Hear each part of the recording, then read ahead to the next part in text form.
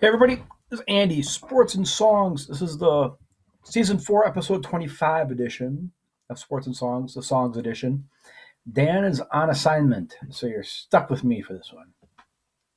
And we're gonna do something a little different here today. Not doing an album review, kind of doing a movie review, if you will. It was a documentary I saw on the Roku channel about Van Halen, the early years. This movie was done in 2005, so everybody was still alive then. It wasn't like done recently. Some of these stories may have changed. You might have heard some of these stories since. And when I say Van Halen in the early years, that's what the documentary was called. If you're to retitle it, you could say it's Van Halen, the David Lee Roth years. So right after the 1984 album, it stopped. So that's what they mean by the early years when you talk about band history. You know, a lot of people probably heard some of these stories about Van Halen. They've been around long enough. You've heard some of the stories. This is a real good documentary. It really goes back to like pre-Van Halen. Van Halen had a different bass player in there, Mark Stone, I believe his name was, on bass before Michael Anthony came. So it was that early, like when they still went by the name Mammoth. Start out Eddie and Alex, as a lot of you may know, as young children. Parents said, hey, here's instruments, you should learn to play them. Be concert pianists one day. So they had piano lessons. And the way the story goes is Alex bought a guitar, wanted to learn to play, and Eddie saved up his money from working and bought a drum set. That didn't work out so well. All of a sudden, one day, Alex started playing on Eddie's drums, and Eddie picked up Alex's guitar, and the rest is, as we say, history. So with that being said, there's a little thermite in there. With that being said, that's how they start with their stuff. They play in Pasadena, California, where they're from, and backyard parties is what they'd have. Bands would be there. They'd sell tickets. And word got out that these two were really good. They'd have these backyard parties where the reason you'd go to this party, you'd be 3 houses down and could still hear it. People kind of wanted to go because it's like, how long are they going to play? Hour, 2 hours? How long are they going to play before the police come to break it up? Because it's so loud and it's so many people and 5 pounds in a 4-pound bag type of situation. So that's how that got going. And when you look at the way they played, Eddie was it just was so natural, as we saw through his whole career. And being the guitars, being the front and the center, there was Eddie. Alex was an awesome drummer, is an awesome drummer. But back then, his drumming, the 2 bass kicks and the drums were up here instead of down there. His set was just a little different than everybody else's. He was kind of the showman. He loved doing the drums. Hard, loud, fast, boom, boom, boom. My opinion, you see all the stuff Tommy Lee does, how he's a big showman in this net. Alex was doing that first. Not saying Tommy Lee copied him, but that same style to kind of modernize it. If you've seen Tommy Lee, Alex was at plus 10 or times 10, just that much more. So that those two had that going right there. Then along came Michael Anthony eventually. I saw him playing. And Michael Anthony, the bass player is very key to a band. And the bass player, Michael Anthony, had the good voice also for carrying the melody, doing the harmony, background stuff, And when Mammoth started, Eddie was doing the lead singing.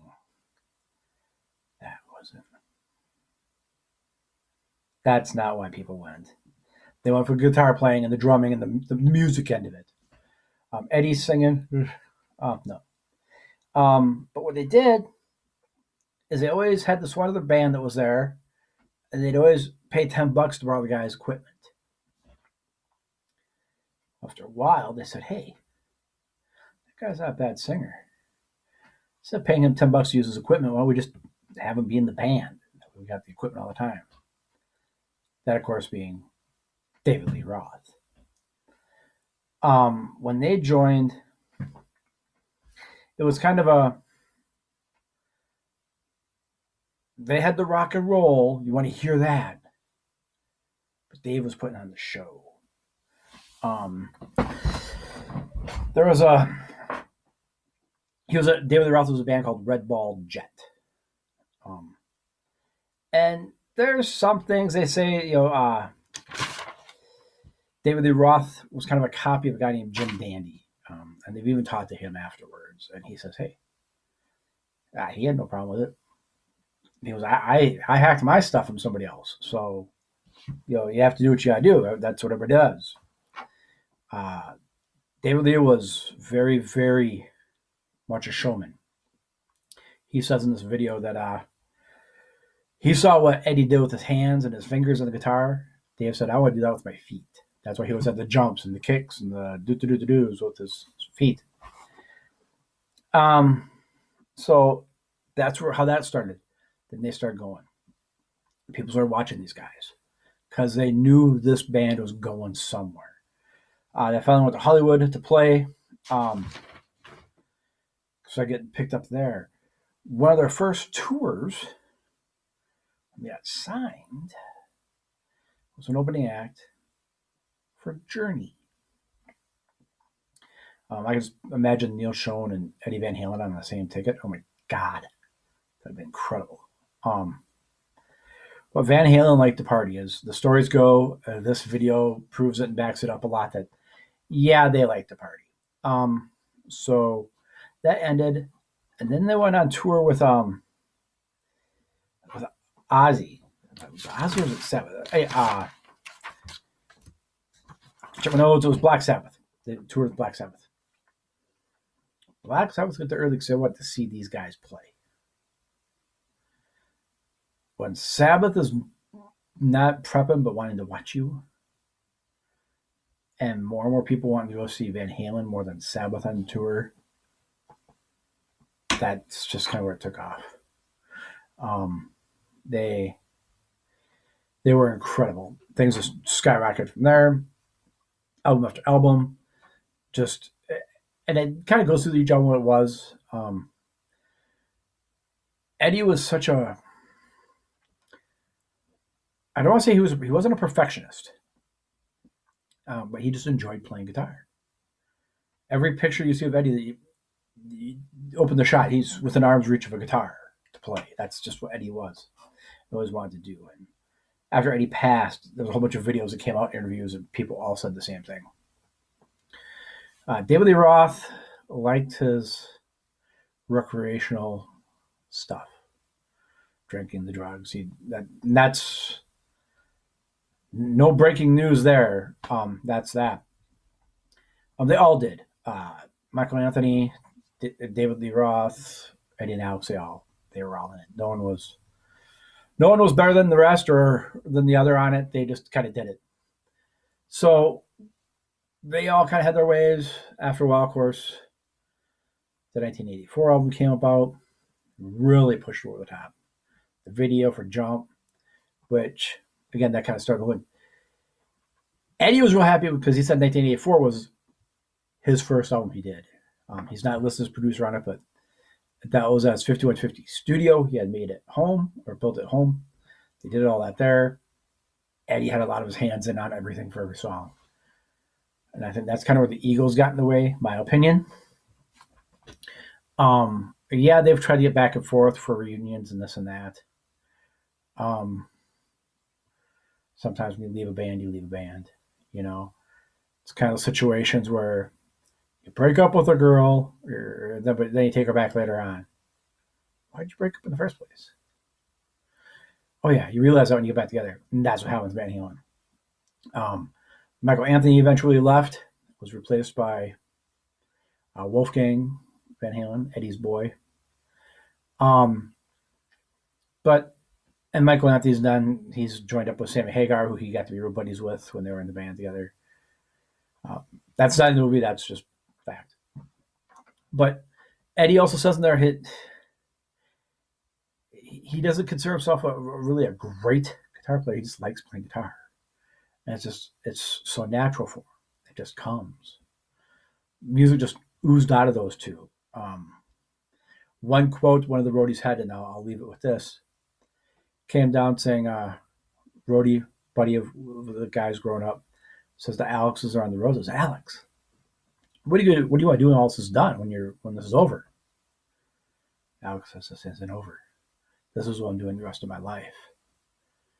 And what that said to me, that's the attitude you got to have when you go into any profession, especially something like an entertainer.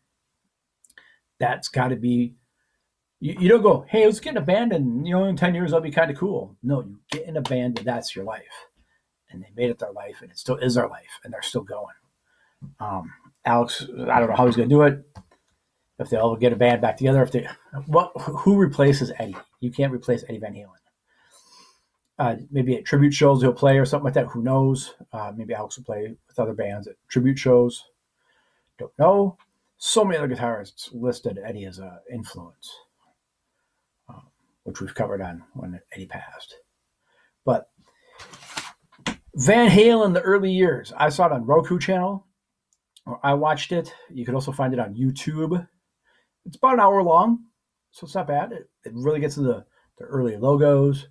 Van Halen, when they were Mammoth beforehand. Like I said, the 6 albums before with David Lee Roth and how they all started, the different clubs and how their careers just blew up. On a scale of 1 to 10, and I grew up a Van Halen fan. My brother was a Van Halen fan, so I knew all the stories, I knew this and that. Still, 10 out of 10 on this documentary. It really kind of, a lot of the earlier stuff, because I didn't know that. So to me, it's like, oh my God, this is new information. And the things I always thought, like, I've heard these stories, just dotted the I's and cross the T's. Turn the stories into facts, the stories into legend. So that was kind of cool too. Even if you're a big Van Halen fan, just to kind of see and hear the stories from them themselves instead of Joe Blow reporter. They got members from the band Snake, Michael Anthony was in for her hand. Members of that band talking on there. Roadies and friends of theirs talking on there. Other reporters and this and that. The only thing I would say, if you are to watch this, or when you are to watch Van Halen in the early years, either on Roku or YouTube, not surprising, there's some language in it that you might not want to have the little ones around for, unless you're okay with the little ones hearing it. It's surprising. They swear in this. It's just fair warning on that. No nudity. Sorry. Just some language. That is my opinion. 10 out of 10. I would give it a listen or watch if I was you. Van Halen, the early years, available on Roku and YouTube. Kind of like this show, available on YouTube, Instagram, Facebook, and Twitter. We got lots of posts. I appreciate you everyone watching. Please like, share, subscribe. If there's other documentaries like this you want us to review and go over, leave the comments below or let us know. If not, I'll see you next time. I appreciate you all. Thanks a lot.